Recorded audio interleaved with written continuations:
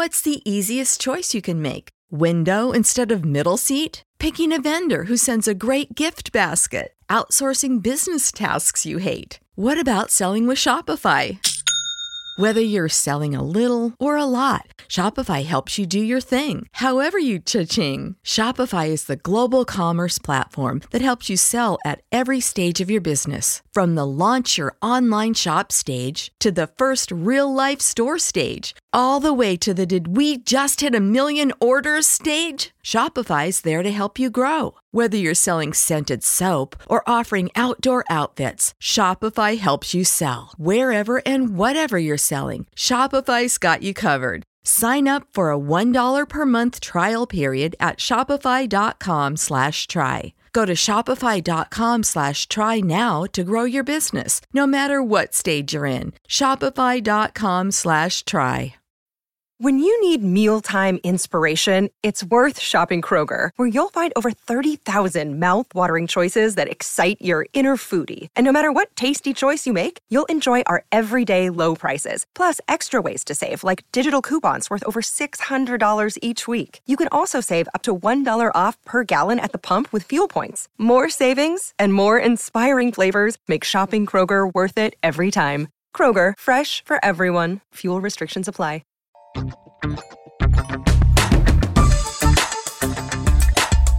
Welcome to the Sift Spoil for Pacific Rim Uprising. We're going to continue to talk about, Pacific Rim Uprising. If you haven't listened to the regular episode, listen to that first. That's more of our review without spoilers. Here we're going to be jumping around, talking about things that we didn't feel like we could talk about without spoiling it. So this is for those who have seen the movie only. Otherwise, you're going to be really confused, and we don't want to ruin it for you. So, Andrew, what are some spoiler stuff we want to talk about in Pacific Rim Uprising? I'm going to cover a lot of ground in one thing I'm about to say right here. All right, do it. Charlie Day's the villain now. Right? So, A, that's one of the plot twists I did not see coming. Right. And B, that was one of the things I didn't like about the movie because I don't think he made a good villain. He made as good of a villain as he did a hero. And what I mean by that is his character is a character of wanting to be important, but not actually being important. So it wasn't like, the real villains, I think obviously, are the kaiju. Yeah, right? And the precursors. The precursors, yeah. Right? He went from being a sidekick on the hero side to being a villain sidekick. In some ways. But he's also now, because you barely ever see the precursors, like you only saw them once in the first Pacific Rim, so now he's the face of the villains. Yeah. And there's just something about it, like, I don't feel threatened. Maybe it's just the way he portrayed that character. If he would have been more serious instead of more, because he's still the same comedic guy, he's just a villain now. Yeah, he's got precursors in his head. If he actually would have changed his persona and became serious, I would have enjoyed him as the villain so much more. Mm-hmm. But there was just something about him I'm not feeling you as the villain right now. So here's a couple things I want to say about that character. Number one, after rewatching the original last night, his character as the villain makes so much sense. I was watching the things he said very specifically in the first one. This is exactly, I think, the most logical place that character would end up based on what we saw of him in the first one and his love for exploring that world and his, addiction to, which in the second one they talk about his addiction to drifting with, these kaiju brain. You see all that in the first one. I was really kind of surprised. I was like, oh, his character in the second one actually makes sense from what we see about his character in the first one. Because it was never about heroics for him. It was always about wanting to be closer to the kaiju, even in the first one. Yeah. So I found that very interesting. The other thing is, I think they are setting him up for a 3-movie arc. I think the real beauty of that character isn't going to be in coming back in the third one and having that moment where he has the hero moment and actually fights off whatever's going on internally and makes the right decision. I think that's what they're setting him up for in the third one. Which in some ways makes his character the most interesting character he's almost the Darth Vader of the series in some ways. Don't compare him to Darth Vader. Don't do that. I mean, story-wise. Yeah. Story-wise. Yeah. Obviously not intensity-wise, or impact-wise, those kind of things. He is a sarcastic, a snarky Vader. That's what he is. So I didn't mind that twist as much as you did, and I think it actually makes a lot of sense. It makes sense. I just didn't like his performance. Sure. Please get that. I thought that the twist was cool. I'm like, oh, so that's the way they're going with it. I just didn't like him doing it. Do you like Charlie Day in most stuff? You just don't. Man. Okay, so you just don't feel like that vibe fits what this character should be. Exactly. Okay. Because he was still, goofy, and if he has precursors in his head, I would have been more interested in that character if for some reason he took on a completely different personality from anything I've ever seen him in. Which would give away the twist. No, I'm saying afterwards. Right, but I know, but if he's working with them from the beginning of this movie, which he's been working for years to make this happen. What do you say, 10 years of planning or whatever, to make this plan? What I'm saying is, he's pretending to be the wacky, goofy Charlie Day that we've seen in the first movie, but once it's revealed that he's the villain, he completely drops that. He drops the act and he becomes this serious. I'm like, okay, but he was still the goofy, silly guy. Well, because he's fighting between these personalities, right? I never felt like he was fighting. But at times his voice completely changes. You know what I mean? He starts talking about him. Meaning himself, he starts talking about himself in the third person and those moments. He's not here, Yeah, exactly. So I think he's just battling between those personalities. Yeah, in some ways. Another thing that I wasn't a fan of in this movie is the complete throwaway of Mako. I don't think it does anything for his character, arc. I think Mako was one of my favorite things about the first Pacific Rim movie, and for them to just throw her to the wayside in a pretty meaningless death, I thought was... Isn't that the whole moment that Jake's path hinges on? Isn't that where he decides to fully embrace what it means to be a hero because he lost his sister and he couldn't save her? I think that they could have made that story arc work just as fine with him. I think that was the intention, at least. It was the intention, but I think that they could have made it work just as well if, that one Jaeger, the kaiju Jaeger, which I knew that's what it was. Did you know it was a kaiju Jaeger? Yes. Yeah, you're like, oh, yeah. They had kind of set that up with something earlier. I can't remember what it was. Anyways, go ahead. So I'm like, I thought that, there's a Jaeger out there that's more powerful than their Jaegers. I think that could have been a good enough push to, keep him in. Yeah. I don't think the death of Mako was the way to go. Again, personal preference there. So that's not a critique on the movie. It's more just personal preference. I find the willingness to kill off important characters valuable. I found that scene affecting. Him reaching out and trying to catch her and just missing her. Yeah. Devastating in some ways because we like that character from the first one. So I can see the value in it. It didn't feel like a throwaway to me, but I can see how it would. I can see how it would feel that way. Definitely. I wonder what happened to Charlie Hunnam's character. What do you mean? From the first movie. Yeah. What happened to him?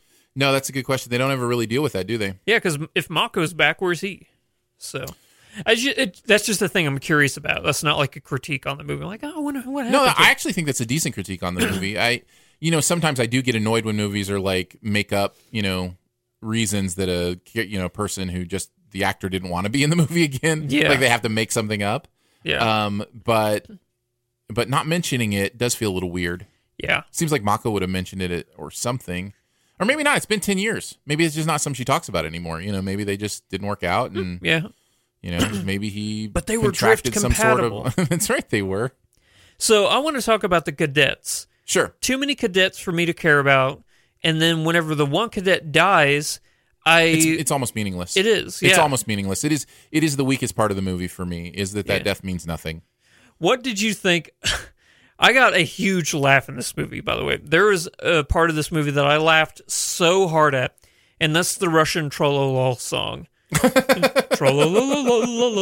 that was great. Yeah. No, that's Whenever funny. that played, I'm like, okay, things are okay in the world now. Nothing bad can happen ever again.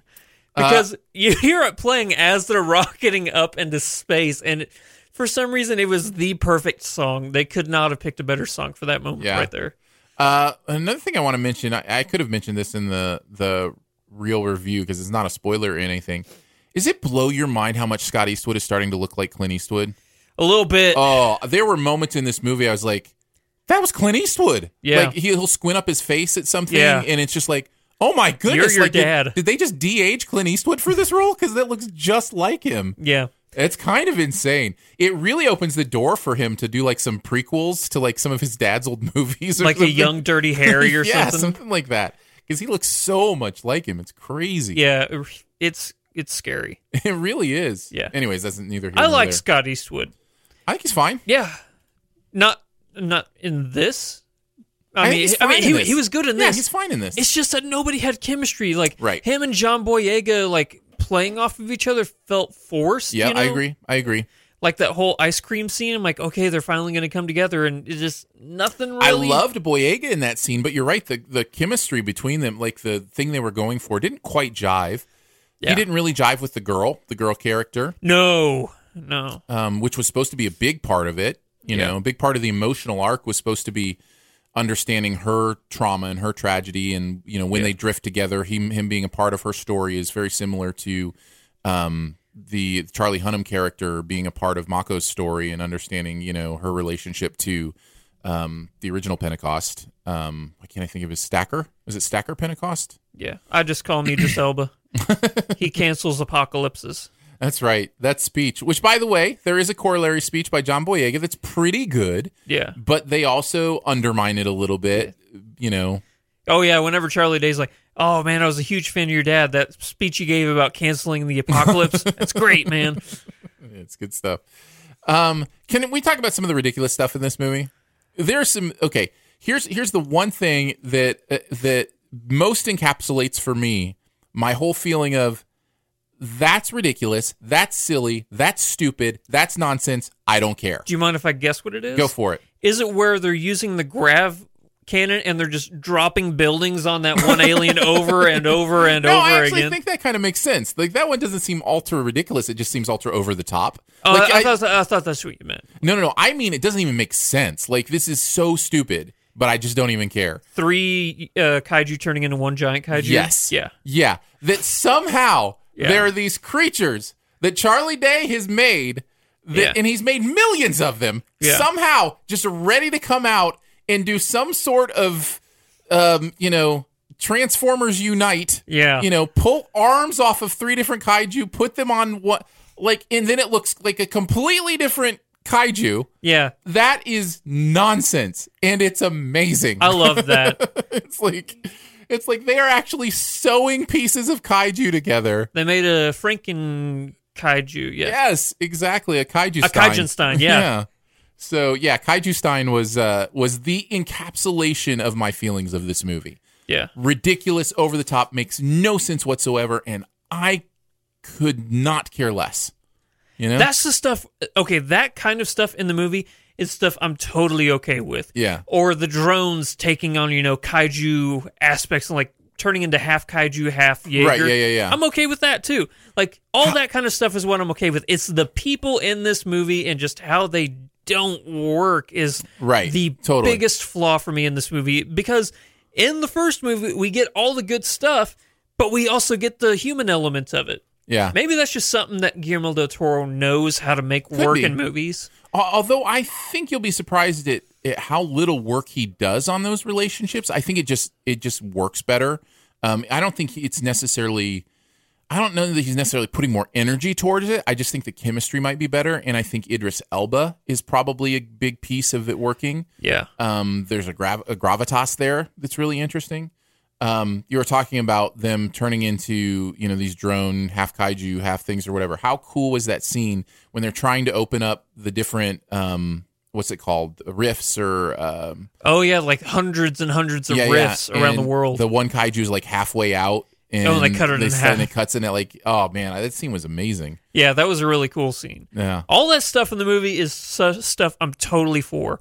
But I do have to say my favorite part of the movie is the Siberian Jaeger fight. Yeah. That's such a good scene. It was so cool. Because, I think it was in the first time where they're fighting in Sydney where they're like, let's go, and then they pull out their sword, and then he pulls out the double flaming chainsaw, and they're like, oh, okay. Yeah, I love that. The choreography on that fight was the best fight choreography in the whole thing. It felt like a real battle, a real fight. Robot. Yeah, it was great, and the scale of the whole thing. That's something I really think the action does work in this movie. It was so fun and so just euphoric, for me to be in this world. Do you watch anime at all? Japanese anime? Not much. Because there's actually this is based off of an anime series. This is what Guillermo del Toro used. I don't know if he wrote the script for the first one, but it's based off of a Japanese anime, like a lot of homages to it. It's called Neon Genesis Evangelion. Oh, yeah, I've heard of that. Yeah. It came out in the 90s. That's what Pacific Rim is based on? Pretty much. Or takes elements of? A lot of elements of. People, becoming, rifting with the machine. So, if the machine gets damaged internally, say the arm of the Jaeger is being pulled, they feel like their arm's breaking and stuff like that, so they feel everything. Which is here, as well. Yeah. That's kind of the thing. I did like the visualization. This is another thing the second one does better than the first, just because technology has progressed. Yeah. The visualizations are better. Oh, inside the Jaegers? Yeah, the technology feels more advanced, and it should be because it's 10 years later. Yeah. They have actual holograms of the things that are happening around them instead of having these, plates. In the first one, they have these plates that show, when they pick up the boat, it just has a little, green rendering of a boat on a plate almost. And here, it's like they're actually, interacting with these holograms. I liked the more treadmill aspect of the way they run in this one than the first one. I think it feels more fluid. It feels more real. The first one feels a lot more mechanical, which I understand because that's part of what they're going through. Yeah. I like the way the visualizations in this one kind of happened during those moments. I'd have to go back and watch the first one to see if all the kaiju really were heading towards Mount Fuji. They weren't. It's at least never indicated. Yeah. It doesn't feel that way at all. In fact, that was one of the things when I watched the first one, and they talk in the second one about we never knew why they were here. Yeah. They talk about why they were here in the first one. They talk about that they want to take over the planet and terraform it. They mention that Charlie Day's character says something about, we're terraforming it for them with global warming or, whatever. Yeah. But that, now that they're, it was weird to watch that and go, I don't understand now. The second one doesn't make as much sense. It negates what happened in the first one a little bit? Yeah, a little bit. So I think that's creative scripting, to have this moment at Mount Fuji. Which, by the way, that's another one of the most ridiculous things is that they could have somehow hit that monster from that height with perfectly aiming with a robot Jaeger that's completely falling apart. And there's no, the accuracy you would have to make a landing that perfectly. That's another one of the parts of this movie. You're like, I don't care. Exactly. It's just going to be really cool watching this rocketing robot fall from the sky right on top of this giant kaiju. Yeah. It's like a comet, Yeah. No, it was amazing. And then whenever you think that kaiju's getting back up, and you're like, man, what is it going to take? And then you see behind it's just all in pieces, and you're like, okay, they got it. One thing, it's interesting how your mind doesn't remember certain things, but I really loved the escape pods in the second one, where you go up into the escape pod, and then it's got shoot you out. Yeah, that's in the first one. I had totally forgotten. No, that's how they escape. I know now, but I had forgotten in my mind that's how they escaped the explosion. In the first one was those escape pods. So yeah, I found that really interesting that my brain had totally misplaced that information. I don't. Did you find it interesting? It's not till the end of the movie we actually see kaiju. It is interesting, and I wondered when I went back and watched the trailer to put my review together. Mm-hmm. I was surprised at how much kaiju is in the trailer, considering it doesn't even happen till like the last act of the movie, basically. And I was really, again, this is I sound like a broken record, but the fact that the big main kaiju that is pieced together from the three is in the trailer is such a huge spoiler. Yeah. Because the whole time you would be thinking, I'm imagining, well, when's the big one going to show up and where does he come? And I'm just like, what? Like, well, I wasn't thinking that. I was just enjoying the ride. You know what I mean? Yeah. Like, so. Well, I was thinking, when's the big one coming? And then it dawned on me, I'm like, are all three of those kaiju just going to jump on top of each other and meld into one? I thought they were going to do it themselves. Yeah. I didn't know Charlie Day was going to send out, Transformers to meld them. I thought they were going to do it themselves. Yeah. I'm like, I bet that's what's going to happen. I wonder how they're going to do it. And then Charlie Day sent those minions out. And I'm like, which it was a great little twist, too, because when he sends them out, I thought they were coming after the Jaegers. And they're not. They're going to put the kaiju together. So it's a nice little pull the rug out moment when they actually go around the Jaegers and go to the kaiju. So yeah, that was kind of cool. Man, I just have fun with this movie. It was just so much fun. I can't wait to watch it again. I really can't. Yeah. And it's interesting because I agree with most of your negatives. I didn't feel them as strongly as you. I don't think that might be it. And I'm willing to forgive so much when it's a world that I really enjoy being in. Yeah. And like you said, I'm so excited to see where it goes next and to revisit this world. And I hope, we get a chance. So one more fun scene I did want to mention, it's at the very beginning of the movie, is the Scrapper chase. Scrapper chase. Oh, yeah. I had a lot of fun with that. Yeah. A little Jaeger just trying to run away from this giant. We didn't even talk about Baby Jaeger. Yeah, Scrapper. Scrapper's great. Yeah. Scrapper is the thing I said, and I think I mentioned this in my review, but the thing I said about Scrapper was, why can't the Transformers movies understand the power of a robot that actually changes into something else and it feels you know what I mean? Like into a ball? Yeah, when it rolls into a ball, it feels like that's actually the same, robot transforming into a ball, There's not a bunch of flashing lights and then all of a sudden it's a semi-truck. Exactly. It makes sense at turning into a ball. Yeah. I'm just like, the Pacific Rim movies may be the best Transformer movies we're ever going to get. It's like, so I really love Scrapper. I thought that was a great character to add. I knew it was going to come back at some point. Obviously it had to. And as soon as I saw it, I'm like, that's going to be the robot that saves the day. Yeah. And it did. And that's fine because it was fun and it was wonderful. But yeah. So Scrapper was great. I'm still surprised that Charlie Day ended up being the villain and that it wasn't the lady. Oh crap! That's my alarm to take medication. I'm surprised that it wasn't the lady who ran the drone company. I thought she was going to be. Yeah, of course. Because that's who everybody thought it was going to be. And that's the thing. With a movie like this, you expect it to be predictable. Mm-hmm. And whenever she comes back and saves the day with Scrapper, and yeah, it's great. Yeah. I guess the final thing we'll spoil is the premise of the third one is kind of revealed at the end of this movie. They're going after the precursors. This next time we see you, we're coming to on your turf, and so they're going to open up the rift and go into a precursor world. Man, that could be fun. It could be fun. I'm excited. I think you know what it reminds me of? It reminds me of Stargate. And what I mean by that is with Stargate were movies that weren't perfect. They're flawed, or the movie, I should say. I really like Stargate. I really like Stargate as well, but it's a flawed movie. It really is. Yeah. But it's this world that is so imbued with possibility that you want to go back there and figure out more. And that's why all the Stargate TV shows happen. That's because it's a beautiful world that's been built. Yeah. And I feel like Pacific Rim is the same. I feel like they've really built a beautiful world that has so much cool stuff baked into it that they can't get away from telling stories in this world. And if they're not movies, maybe there'll be a Pacific Rim TV series, and I'd be totally on board because I love the idea of this world. It just feels so real. Like it feels like And rewatching the first one, I all the setup they did for how this world developed, and I've been really impressed. With the world building, if nothing else. So. Now I'm going to go home and watch Stargate. Yeah, it's a fun movie. It is. James Spader, right? James Spader and Kurt Russell. Kurt Russell. Yeah. Fun stuff. Well, there you go. Sif Spoil for Pacific Rim Uprising.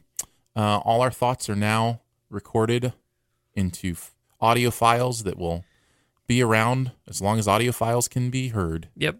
And whenever Isle of Dogs comes out, we're definitely going to be reviewing it. Yeah, I know last week we had mentioned that it was out this weekend, but that's only limited release. So which is sad. I think locally it's a couple weeks still. Okay. Before it comes out. But yeah, we'll definitely spend some time talking about that. We'll catch you back next week. Of course, Ready Player One is next week. Woo! We'll see you then.